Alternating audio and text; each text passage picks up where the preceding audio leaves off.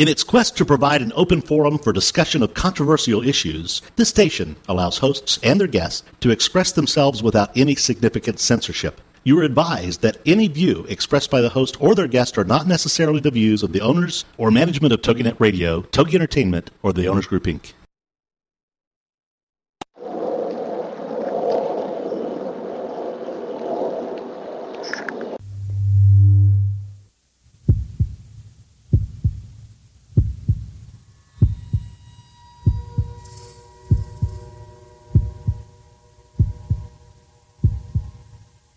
Come with us on a journey into the unknown, the unexplained, and the unbelievable.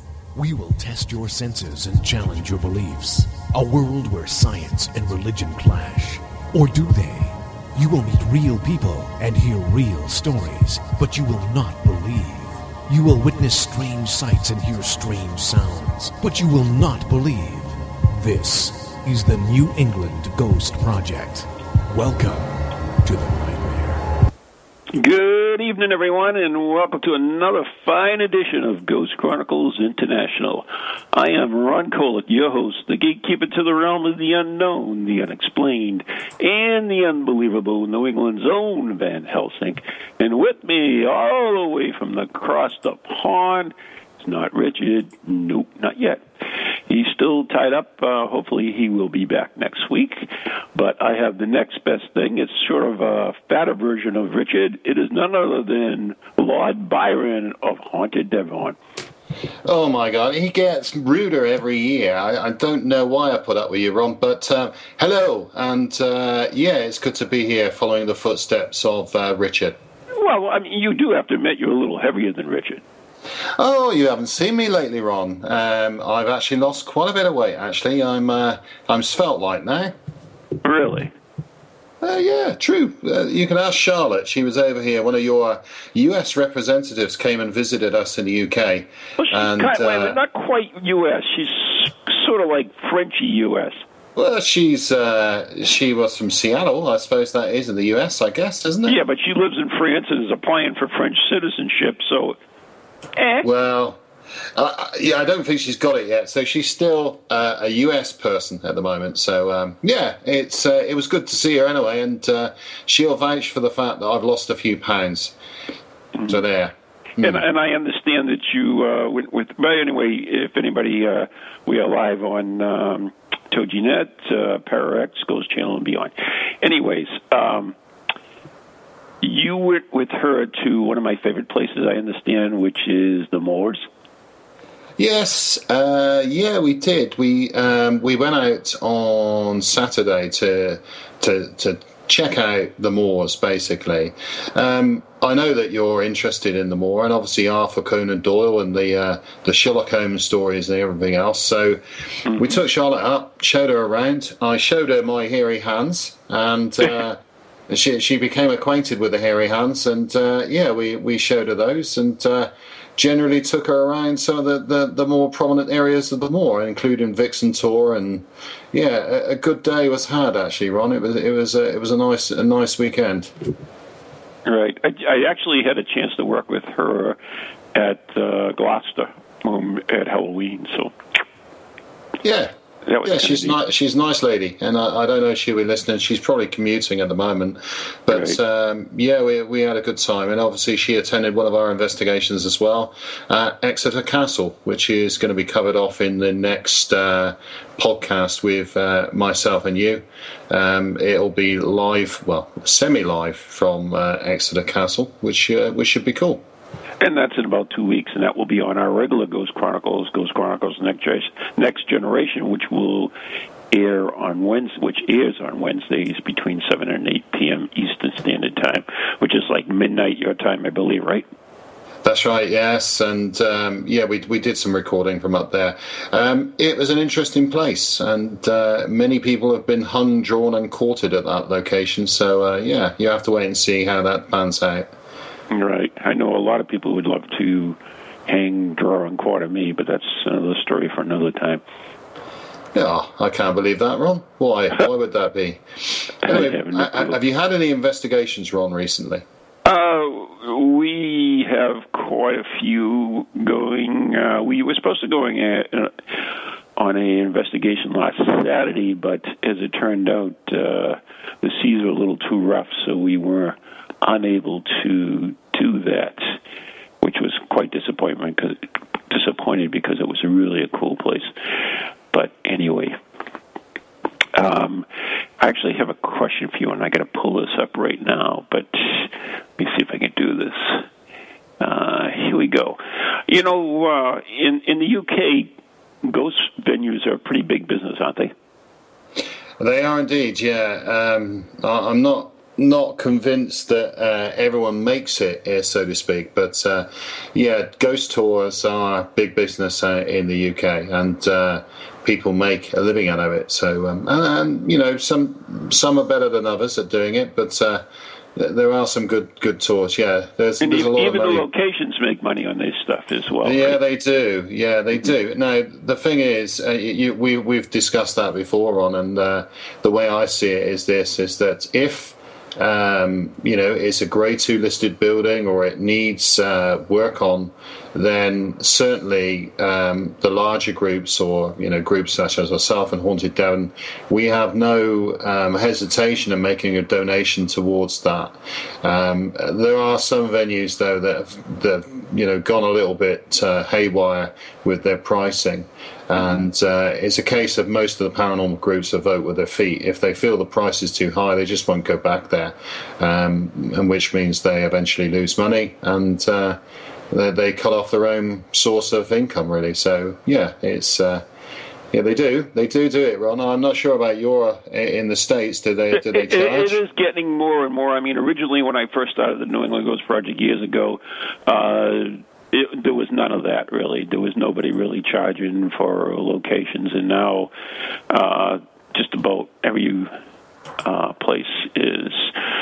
But in fact, I saw a movie, an old movie with Peter O'Toole in it, and it was called High Spirits, and it was about an Irish castle, where they were trying to save the castle by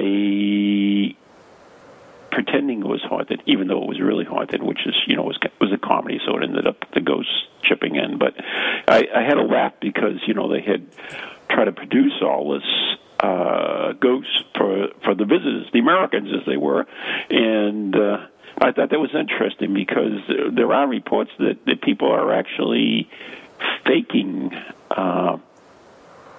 their ghosts. Yeah, and certainly Haunted Devon have been privy to that. In fact, on one occasion there was a case where Haunted Devon had a person actually placed a radio transmitter into the chimney pot of a location in order to scare the paranormal investigators. Really? There, yeah, and I mean it was ludicrous. I can't name the place, obviously, but right. Needless to say, their radio was found located and shoved back into the room where they were transmitting from, and the group up and left that night, and we reported it as a fake, and I think it hit the local press as well. So there are two schools of thought, Ron, on that, and people that do that to themselves damage their own credibility, because not only are they lying to you, but they're also they could possibly be lying to their guests as well.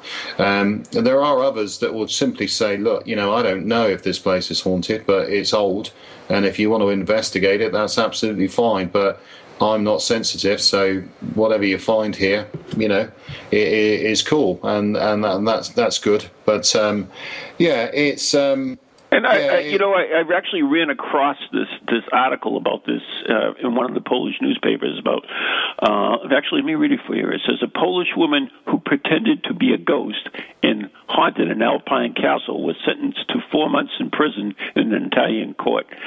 Police were called in to investigate mysterious creaking doors and other unexplained nocturnal noises heard in the 15th century Castle del Colorado, near the Swiss-Australian borders, by a female occupant who ran the castle's cultural center. Video cameras were placed by investigators. It revealed that the noises were actually man-made or woman-made in this case, by a 42-year-old Pole whose husband worked at the center. Police said she was motivated by a personal rancor against the manager, and she was charged with harassment and incidental damage to the castle. So I guess it does happen. It does happen, and like I say, it is big business. There are, I don't know in the US whether they have similar things such as we have, like English heritage or such like trusts that look after some of the older properties. We do. We do too, and there are two schools of thought. For instance, English heritage will allow us to investigate older properties, whereas National Trust will not. And it's different perceptions on, what they see as being competent. But every castle, the first thing that most big tourists say is, has this castle got a ghost? So there is business there, and of course, people are making moves to monopolise on that, but that's why I suppose groups such as ourselves are looking for other locations to investigate, the lesser known locations, and certainly those that have never been investigated. And one of those was actually, which we did recently, was Fulford Manor, which hadn't been done by other paranormal groups, as far as I'm aware. Certainly not well documented, and they're far more interesting, and a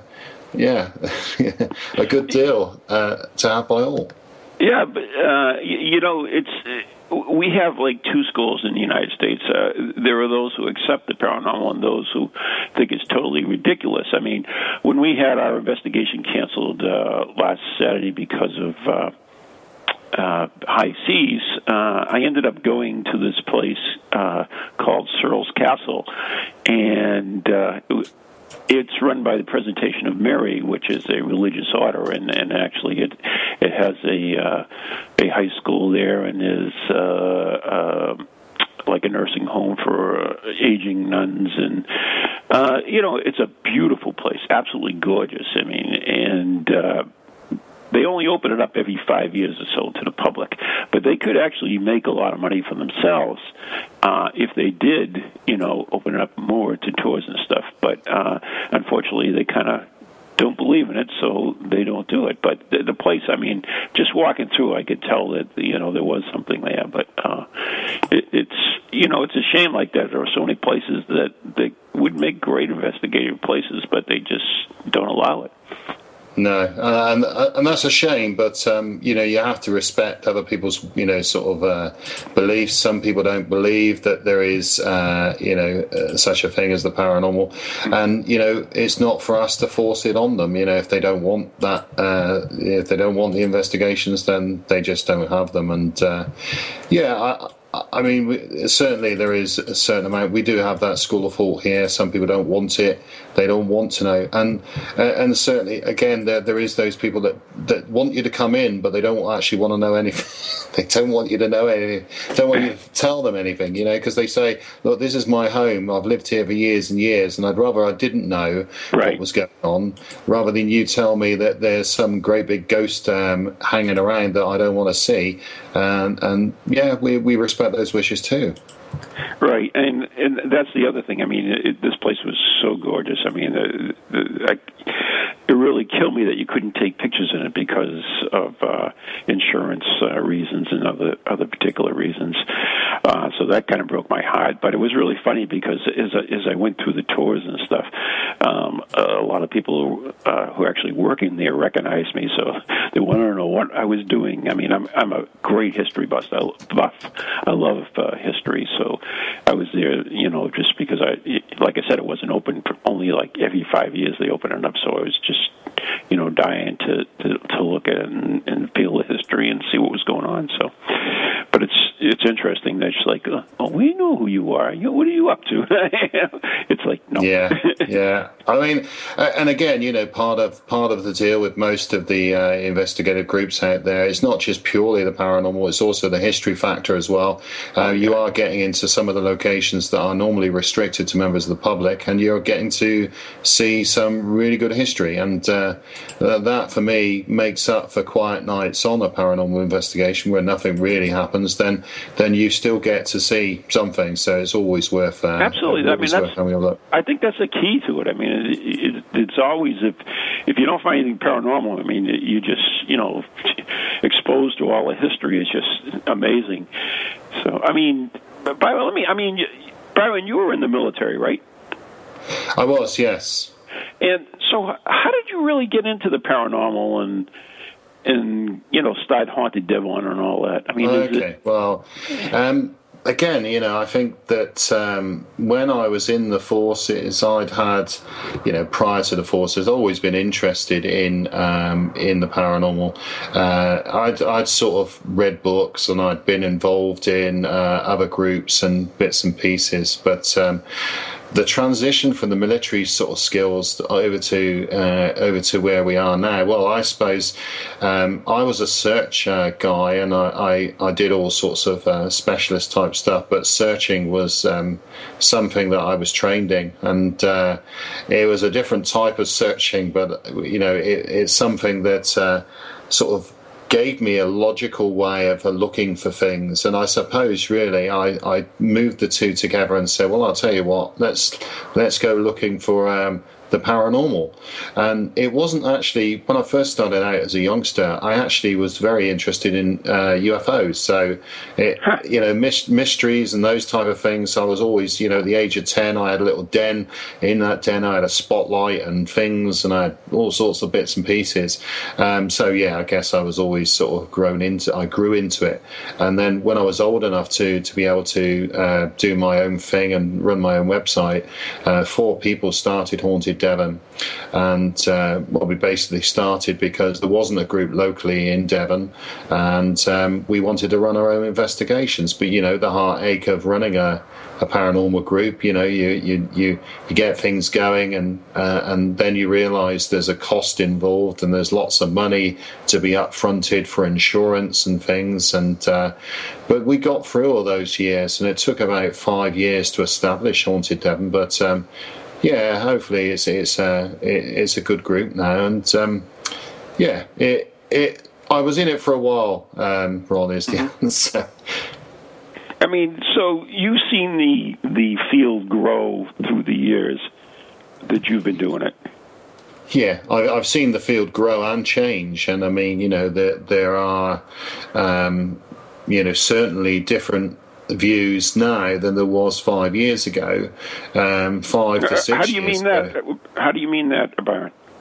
Well, like I say, 6 years ago, as you know, that things have changed, and I mean, certainly I've been doing it for several years, longer than that. But with Haunted Devon, when we first started, there was almost an innocence to the way that investigative techniques were done, and it was almost like everything was fine. There was no bitching with other groups because there were no other groups, and blah blah blah. But you know yourself that I don't know what it is, but with the paranormal world, but sometimes other groups tend to hit on other groups and try and steal people or steal venues, and we've never really got into that. And I mean, it's a case of HT Haunted Devon do their own thing. We look towards our own stuff. We don't care what other people do. We do work with other groups if they ask us to work with them, and we share information as and when other groups ask us. But sometimes you get the feeling that certainly as we've gone on in the world, that people are very insular. They like to maintain their investigative stuff, and they don't want to show it for fear of someone might steal my venue. Well, to be honest, the world is a big place, and the country of UK is a big place, and right. And there's plenty of room to share venues and exchange results, but I don't think that always happens. And we, like I say, Haunted Devon do have a fair few people that will work with us, and we share stuff. And those people that do, they generally say that we're a good group, and but you're always going to get people that say we're horrible, we don't like them. Oh, absolutely.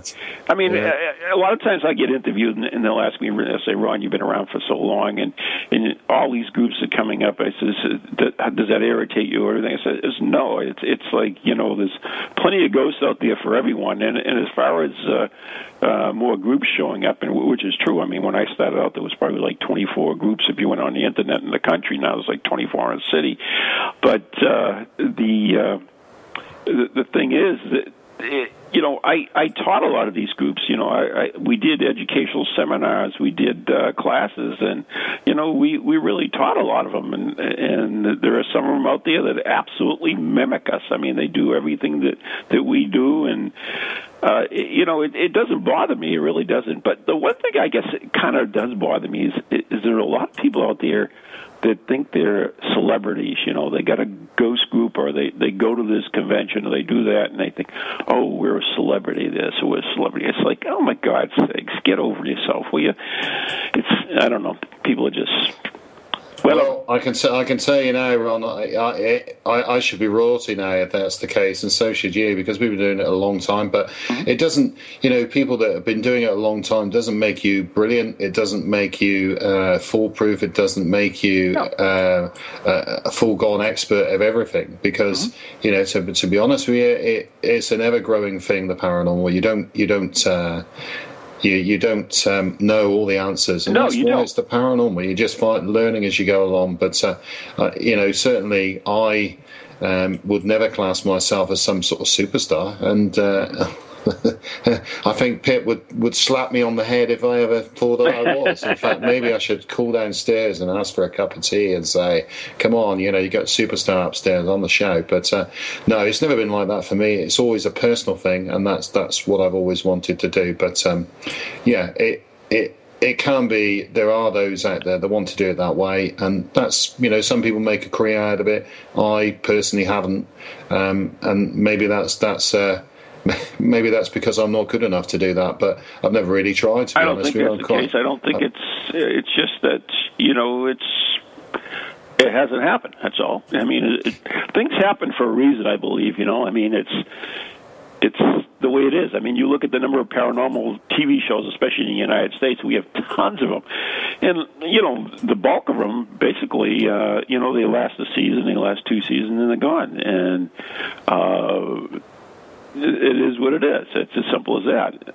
And well, I mean, with your shows over there now, I tend not to watch any of the paranormal shows anymore. I've given up on them myself. I've given up on them, but wasn't there something to do with taps being sort of like cheating or something? Does that normally happen? I mean, because the same thing happened here with Most Haunted. They were kind of caught out, and I just heard a rumour mill that taps were cheating, and there was a big school of thought over whether they were. Ever since they've been out, there's been rumors that they've been faking evidence and this and that, but that's whatever. I mean, all the shows on TV, you got to remember they're entertainment anyway. So if you're looking at them for hard evidence or whatever, then if you're doing serious research, then those shows aren't really for serious research.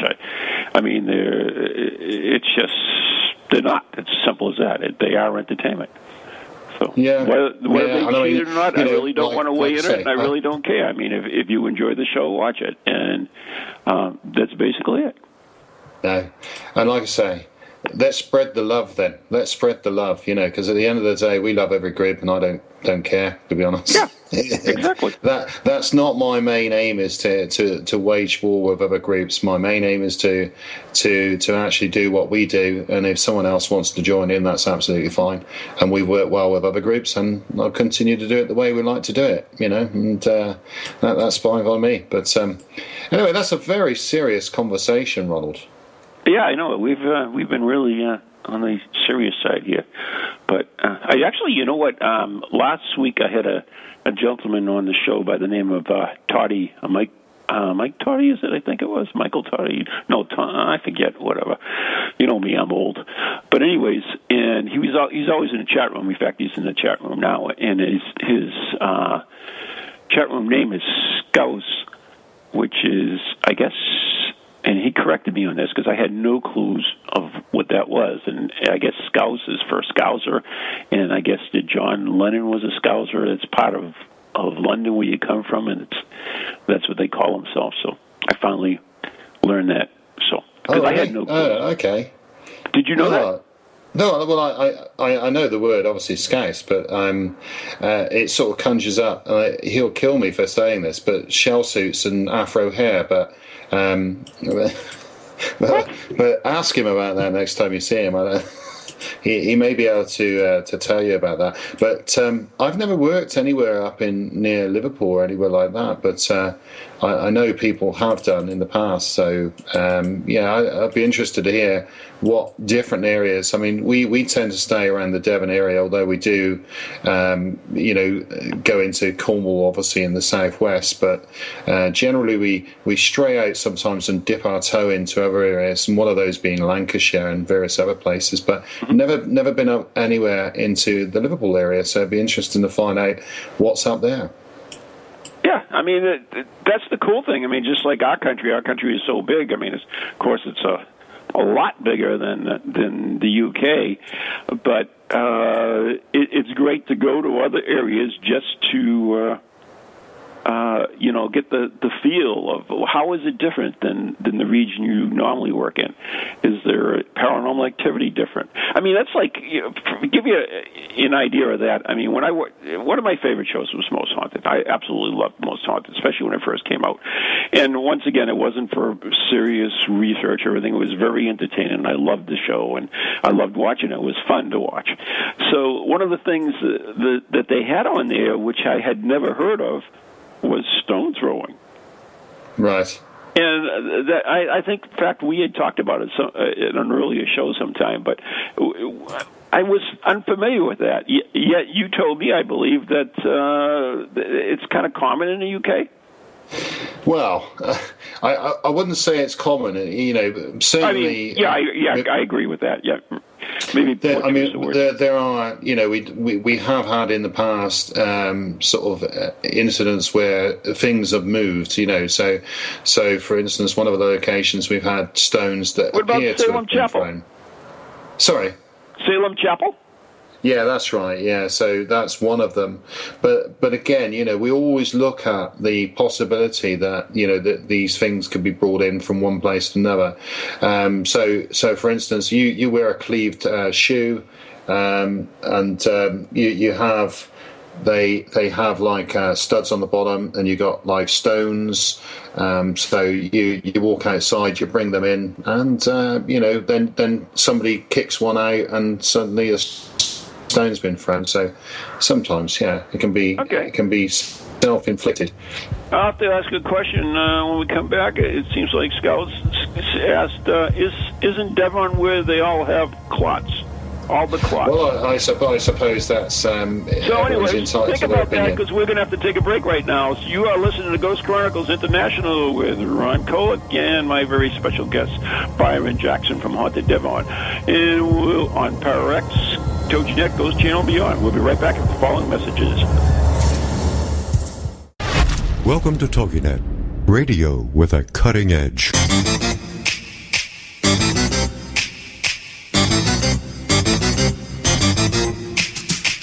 They're creepy and they're kooky, mysterious and spooky. They all talk gobbledygooky, the PowerX family. The shows are paranormal, not stuffy but informal. The topics are abnormal, the PowerX family. They're strange, deranged, unrestrained. So grab your favorite brew, it's time to rendezvous as we give awards to the PowerX family. Take 6,427. All right. Hi, I'm Ron Kolick, author and lead investigator of the New England Ghost Project, New England's own Van Helsing. And I'm Ann Kerrigan, the blonde bombshell, and I'm the lead investigator of East Bridgewater's Most Haunted. And we'd like to invite you to tune in Ghost Chronicles, The Next Generation, every Wednesday night at 7 p.m. Eastern Standard Time on www.toginet.com. So, Leanne, what are they going to hear on this stupid show? What are they going to hear? They are going to hear things that they can't believe are happening. Like Beyond Bizarre. And cemetery tripping. Oh, that's your deal, right? Absolutely. Yeah, one of these days you're going to get so scared of one of these cemetery tripping things that I'll have to get a new co-host. I am brave beyond belief. Nothing we'll see. Scares me. So anyways, if you're bored and you got nothing to do on Wednesday night, tune in to Ghost Chronicles Next Generation with Ann and Ron. See you then.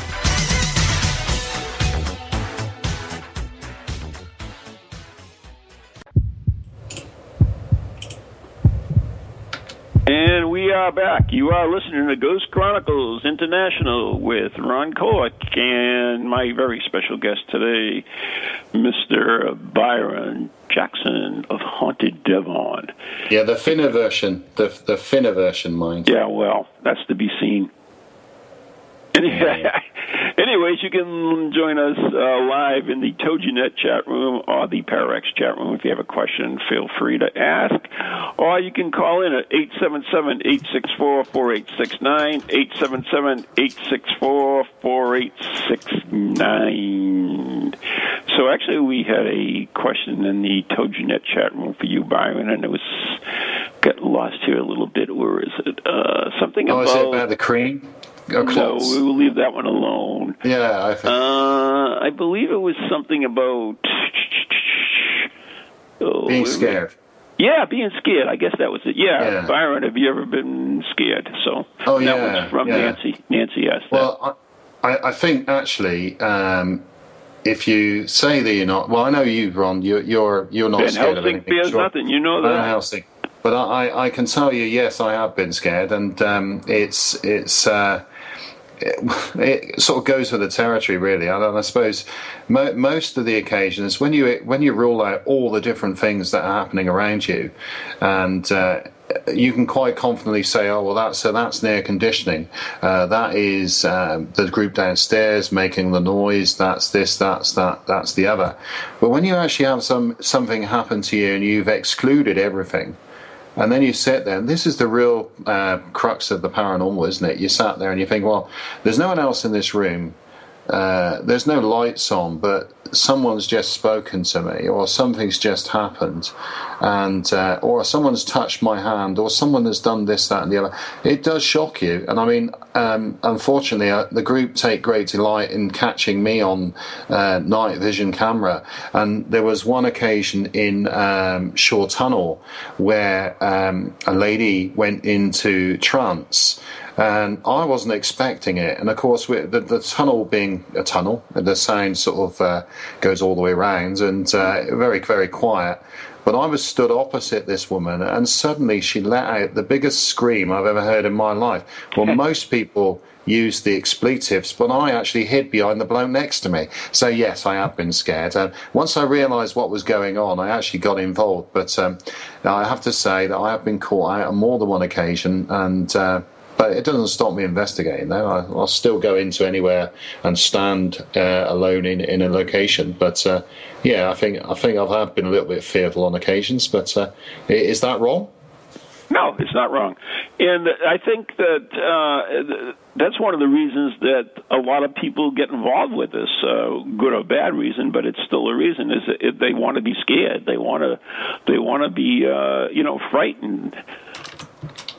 Yeah, well, that's part of the deal, isn't it? It's the paranormal business. That of course they come in, but there are groups that will take people after they've been to the pub and this sort of thing, and I think that's totally irresponsible. Apart from the fact that you've got a group of 30 people, most of which have been drinking, and you're dragging them around a building with no lights on, up and down stairs. Apart from the risk that you're putting to them and yourself, it's just stupid, isn't it? I mean, they're obviously, if they've had 5 brandies and a couple of beers, they're probably likely to see more things than perhaps they would do normally. I just feel that sometimes some groups are a little bit irresponsible in what they do. But Ron, are you still there? working? Yeah, yeah. It was hanging on your words, basically. Have you worked on any particular techniques to enhance the evidence gathering?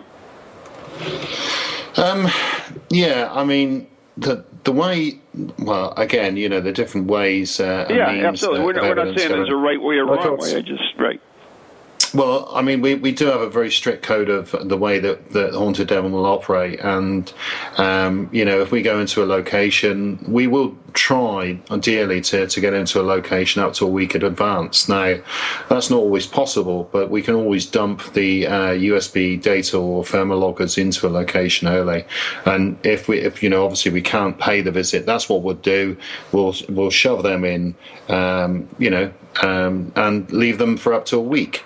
And that was our prelim sort of baseline to give us an indication of what was going on. But 24 hours in advance, we would then tend to go in. We would sector the area off. And it's very much like a professional search or a police search, that we would sector the areas into, for instance, in one room could be divided into 4 locations: upper left, upper right, lower left, lower right. And we would then place cameras into each of those locations. Now, this isn't just paranormal wise, but also not that groups, certainly our group doesn't, but people trying to cheat themselves by making noises that perhaps are then picked up by other people to say, oh, what was that? I mean, our group's pretty honest. In fact, if your stomach rumbles, we all say our stomach rumbled, and it happens quite a lot. And of course, when you're sat over the other side of the room, sometimes it actually sounds like a growl. It's. I mean, investigations done, sectors, areas off, different methods and mythologies are working. I mean, certainly we've tried, you try the glass divination, but actually we're pretty bored of that now. So we try use of electronic means as Ovilus and that type of thing. But they are merely for, entertainment purposes only. But there have been some good results with that. We've tried white noise, pink noise, brown noise, and we'll try psychosomatic type experiments where you place someone into a stressful situation, rig them up with ECG material, and see how they react. With what? Well, electrocardiogram, something like that, or a pulse meter, and you check to see how they're operating. Of course, there are other things that we can use, such as the negative ion detectors. Of course, static electricity can affect not only the way that spirits operate, but also the way that a person perceives the atmosphere around them. Have you ever noticed when you have a thunderstorm that there is a charged atmosphere, and the charged atmosphere is obviously that's where all your hair stand on the back of your neck. So NID is quite useful for that thing. But I mean, we're pretty much a technical team, and I mean we do possess thermal imaging equipment and that type of stuff, and we will use it. But we work well with other groups in the respect that we have mediums in the group, the spiritual side, but we tend not to cross-contaminate information from one group to another. So if a group does a location, a team in our Haunted Devon group goes and does a location, maybe Sector 4 on an upper floor, then they will not tell anybody else what they've seen, heard, or anything else until the end of the evening. And that's probably a good way of doing it. At the same time, you've got the skeptics that sit outside the group, i.e. they're in the group, but they're actually sat doing the technical side, and they will do their damnedest to try and disprove some of the things that have gone on. Well, I wouldn't say disprove. Would I say discount natural phenomena as opposed to accepting everything that goes on, so every scratch, every creak, instead of saying that was spiritual, they may well turn around and say, well, that actually was down to a loose floorboard on the second whatever. And it works quite well. It's a different way of working, but each team has their own ways of doing things. And I think the main thing is that when you go into an investigation, the most important factor is a notepad and your eyeballs, really, and your ears. And without all of those, you might as well give up and go home, aren't you? Really, if you don't have your eyes, your ears, and a notepad, then that's. Well, I think it's more than just your eyes and your ears. It's your whole self. I mean, because you actually feel things as well, and I don't think you can discount your feelings as they're not. A lot of people think, okay, feelings are not scientific because you can't measure them, but that's not correct. They are scientific. They're driven by something. And well, you can kind of measure your reaction to a feeling, can't you? Because, for instance, if you go into a location, you're on your own, but you've got to weigh up the cost of the fact that this is a castle, it's dark, and I'm on my own. There is a certain amount of psyche there that says I'm scared, But the end result is that your pulse is going to race, your hearing and senses are going to heighten, aren't they? Because you're in the dark. Most people. The cones and rod in your eyeballs, obviously night vision as you get it, it kicks in, and your hearing gets slightly, and you know about this, Ron, because you're older than me. As you get older, your ears get bigger. And mine are quite tiny, but you're funny. Yeah, you know about this. But I mean, yeah, you're quite right. The feelings is something that's important as well that you need to to think about. I mean, you mentioned that you use, for instance, skeptics in your group, right? Well, let's put it this way. They're not true skeptics, otherwise they wouldn't be there, would they? Because a skeptic is a person that sits back and says, oh, a load of bull. I don't believe in any of it. These people are open-minded, and I don't suppose you could call it an open-minded skeptic, but we like to call them that. But they're open-minded. They sit on the fence, and they'll swing either way, if you excuse that expression. But they'll swing either way to give you some feedback on what's going on in the location. So, but they're not so easily led down the road of maybe a medium or a sensitive will come up with some stuff, and they don't just accept what that person is saying as being true. They'll certainly respect it, but they'll then verify that information to see if there's any correlation with historical facts and bits and pieces. And if there is, then obviously they will then look into that. And obviously there is then kudos to the person that actually picked that up. The sensitive person. I've worked with loads of them in my time, and some are better than others. But you get some, and you think, this person cannot possibly have known this story. There is no way on earth that this person could know this. I've worked with mediums that I've never met before and brought them into a location where they've never worked and we've never worked. So that way of working, to have a totally independent medium with a totally independent group going to a totally independent location is the one that I think would give you the best results, because you've got, there is nothing to be gained by anybody in lying, cheating, or whatever. Right. You've got the three different things there, and if there is any good activity that this person, this medium comes up with, then certainly the kudos raises 200%, because they can't possibly have known that. No, of course, you're always going to get the skeptic to say, well, that person may have visited 6 years ago and may have been able to do this, and this, but if it doesn't... I mean, that's stretching it. I mean... exactly. When you just... I mean, you have to accept something on faith. I mean... You do. I mean, it's simple as that. You just can't say, because if you want to be skeptic enough, you're going to go through some most ridiculous things and to try to disprove people, which is, sure, nuts. I mean, you've got to accept some people for their word and some people for their beliefs. It's simple as that. Absolutely, and like I say, just to reassure people there, this isn't a scathing contact against mediums or sensitives, because certainly our group has many of them, and they are really good people. And because the closer you work with a team, and it's like yourself and Maureen, the closer you work with them, the more respect you have for them, right, and the more trust you have in them. And certainly in our group, the trust that we have amongst us is, immense. We trust each other explicitly, and no one will ever turn around and say to someone, "You're talking a load of balls." It's rubbish, and I don't believe anything you do, because certainly majority of people in the group will believe that they are talking from the heart, and they know that there is something there. Just because they don't quite understand it, they don't discount it. Do you see what I'm saying? Absolutely. Now, I noticed we had a question from the TogiNet chat room from Scouts, and it says, Byron, do you ever use the dark man technique? What is the dark man technique?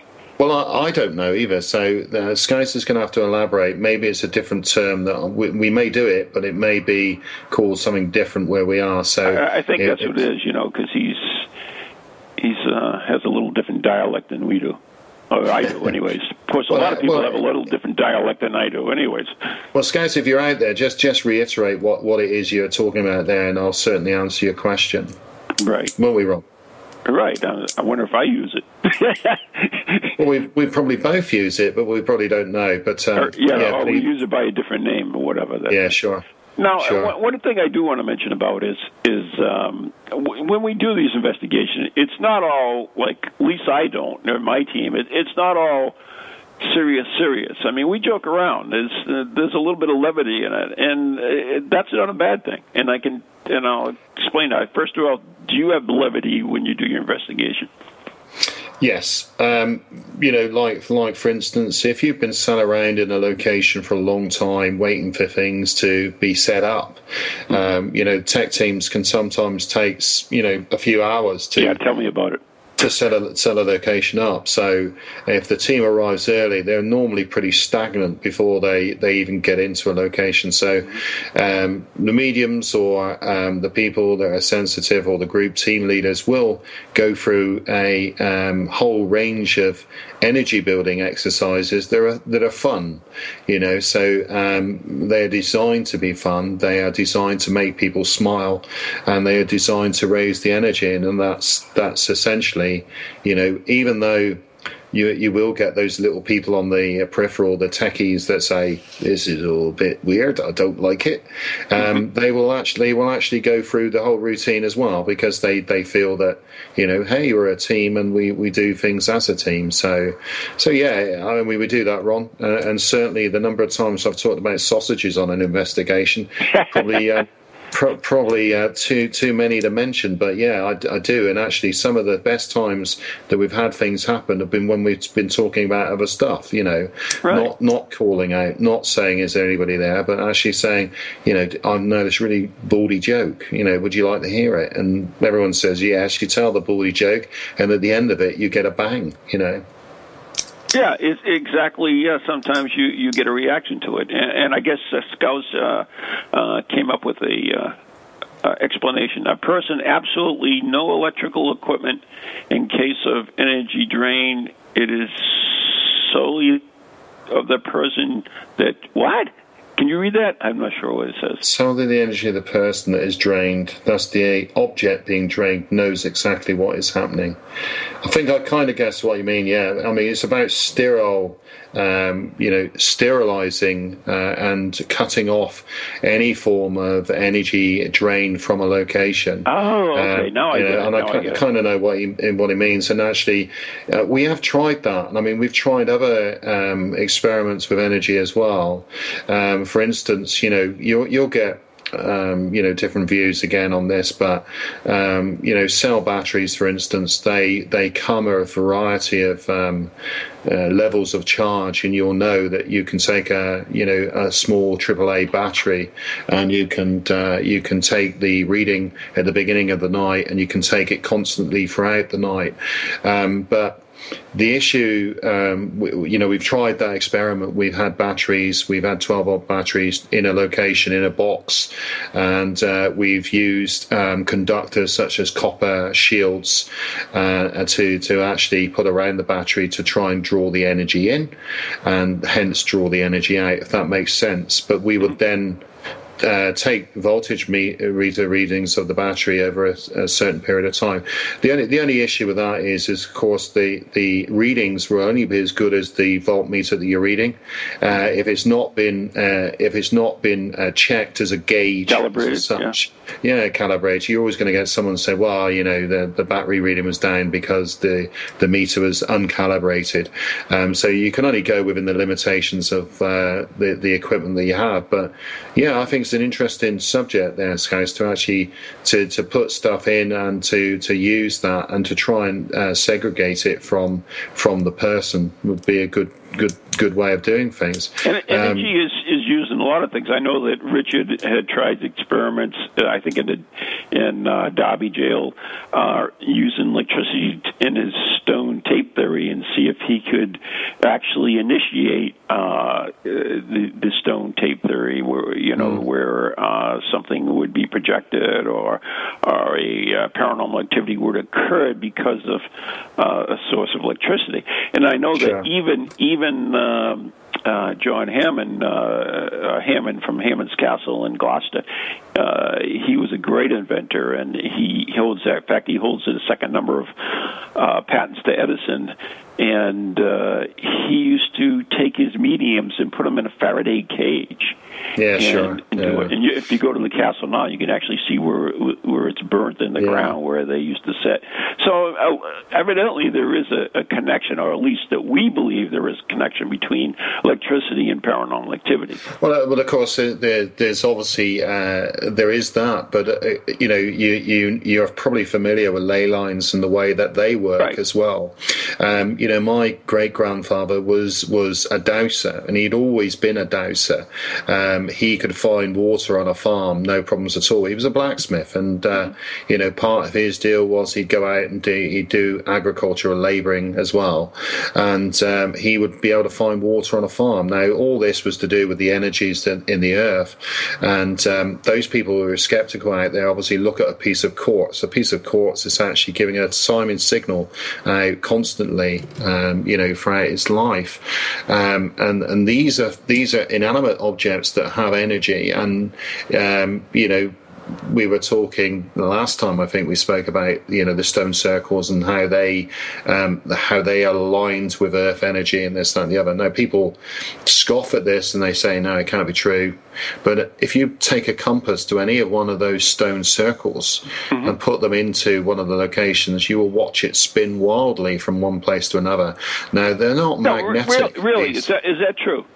It's true, yeah, it's true. Well, let me say that. Have you ever experienced that yourself? Yeah, we have, and we've at Pengersic Castle. There are two stones. They face each other, and they are part of a little stone circle. Now, if you place your compass anywhere near either of them, everything goes haywire. So it spins. Now, do you have any video of that, Byron? Sorry? Do you have any video of that?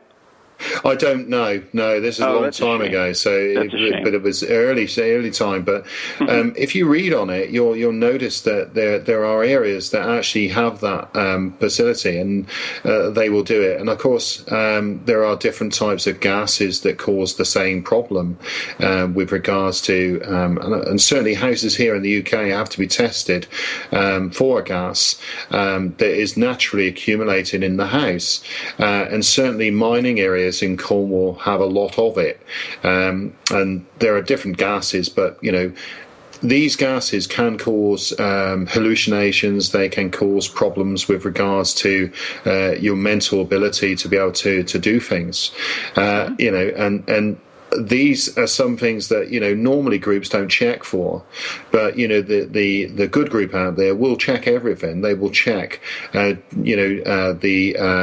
geological situation of a house or a building to see where it sits and see what rock it sits on. So it's kind of. The interesting thing about that, Byron, is sometimes when you do that, for instance, say you get called into a house to do an investigation, and this happened to us, and there was a young boy who would have these nightmares and see things and hear things, and we went and we did the investigation. Well, he slept in a bed, and right at the head of his bed was this huge TV. I mean, and he used to let that thing run all night long. Yeah. And of course, we put the EF meter there, and it went off, off the scale because it was so much. Well, again, EMF can cause sickness, and certainly those computer users out there will know. I had a guy in an office that I worked in. He had a 24-inch CRT, and I would stand with the EMF meter on the other side of the room, and it would still be picking up. Yeah. So what it was doing to his head, I have no idea. But the interesting thing about is we presented that evidence to the homeowner about that particular thing, and they just totally discounted it because that's not what they wanted to hear. Yeah. Well, again, that people will look at this and say, well, they're just trying to make things, fit. It's not about making things fit. It's about looking at all the probabilities of what things may be, right. And, certainly why then? A plausible explanation. That's what it is.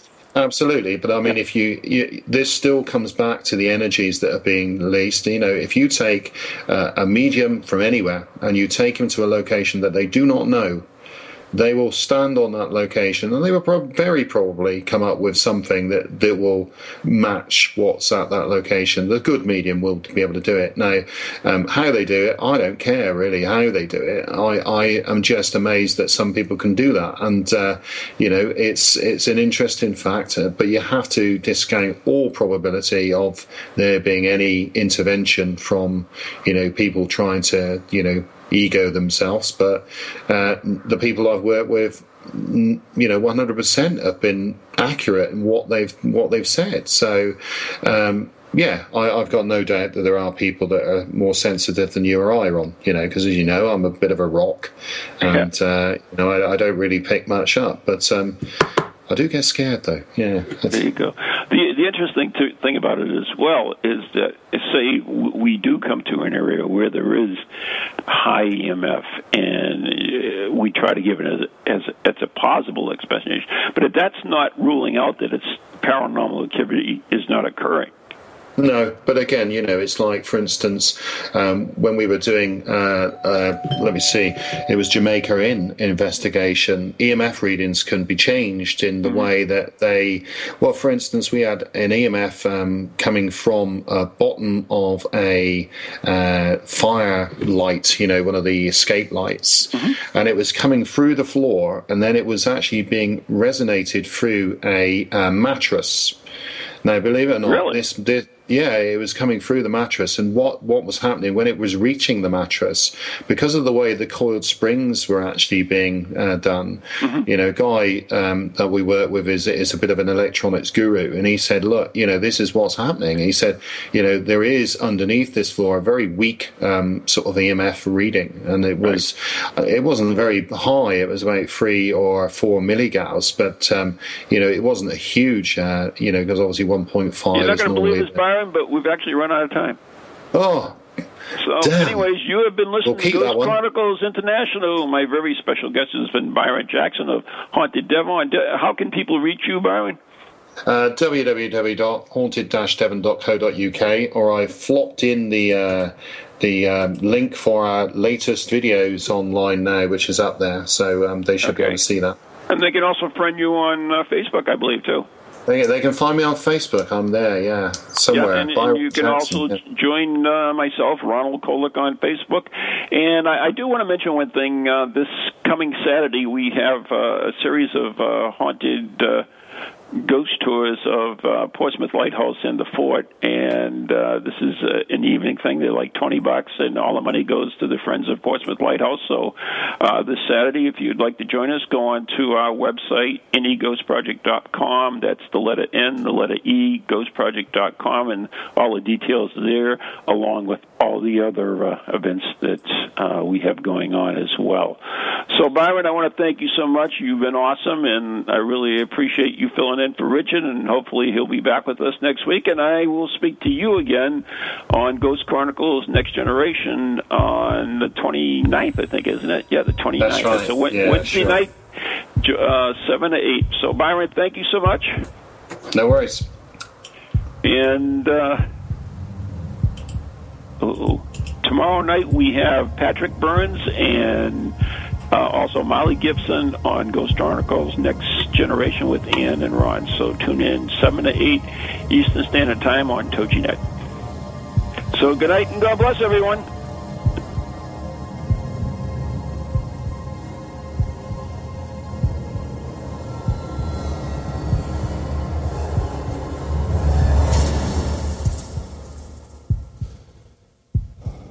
From ghoulies to ghosties, long-leggedy beasties, and things that go bump